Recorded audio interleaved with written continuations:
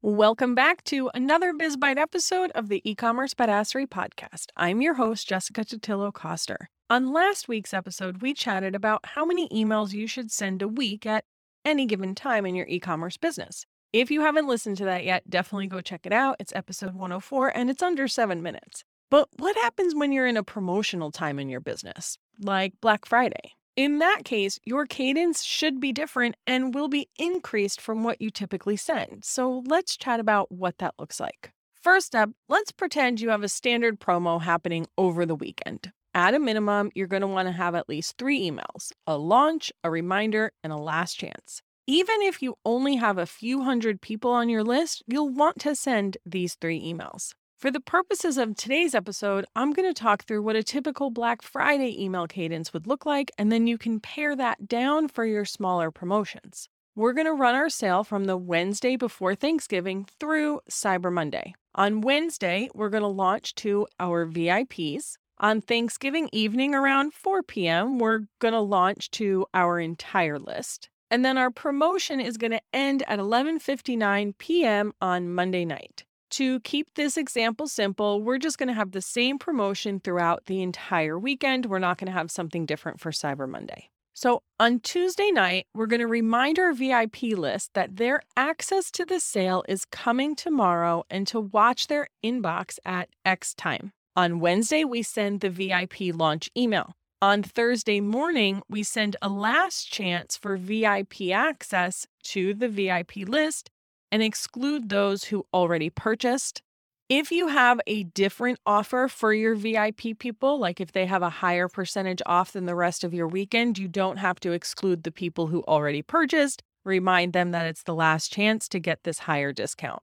On Thursday evening, we're going to send the promo launch to the entire list. On Friday morning, we're going to resend the launch email to anyone who didn't click it from the day before.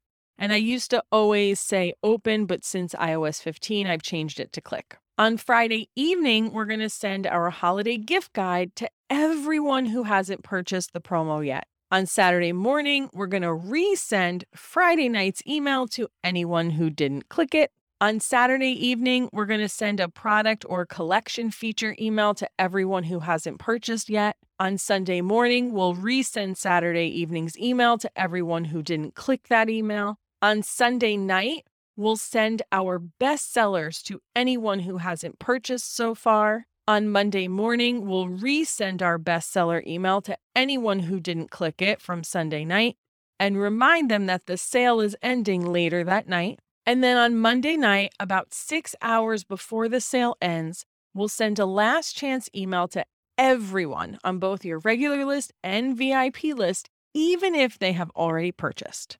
So a few things to think about here. One, this is a very general cadence that you can get more specific with in terms of what content you want to share, which is going to vary widely depending upon your business and product assortment. 2, for your last chance email, you can send different versions to your purchasers and non-purchasers so far throughout the sale. So for instance, maybe the email you send to those who have already bought from the sale receive more of a "who did you forget on your list" type email. Number 3, use a mix of content inside your emails. Sometimes you might want to feature products. Other times might be more of a full graphic flyer type email. You want them to feel fresh, especially those resends. Since we can't rely on open rates alone, it's possible someone already saw the original version of that email, so you'll want to switch up the content so it doesn't feel redundant. And number 4, you'll want to monitor your results in real time and adjust if you need to. If you see that your email engagement is tanking, you may need to pull back on your sends.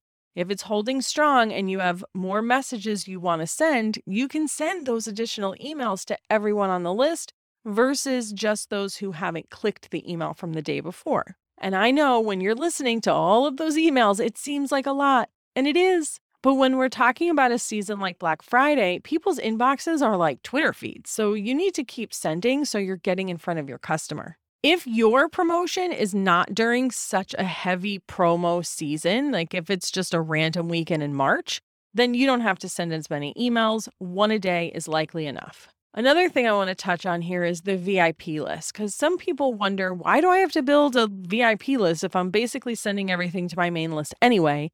And there's really two reasons. One, you can do something special for them, like early access or a bigger discount, so they feel taken care of. And two, is now that you have this group of people who have raised their hand and said, yes, I want to hear more about this thing that you're promoting or talking about. And when someone specifically opts in to hear about that thing, you can email them about it more without them getting fatigued from your message. Additionally, once you get more comfortable in your email sending and have your strategy down, you can start giving your people the option to opt out of certain messaging without unsubscribing from your entire email list. This way they can say, hey, I want to stay on your email list, but I've already made my purchase related to this thing you're promoting, and now I'm done with this messaging. If you're on my email list, you probably saw that option when we were launching the lounge earlier this year. You could click a button in an email and it would take you to a landing page that said you will no longer hear about the lounge.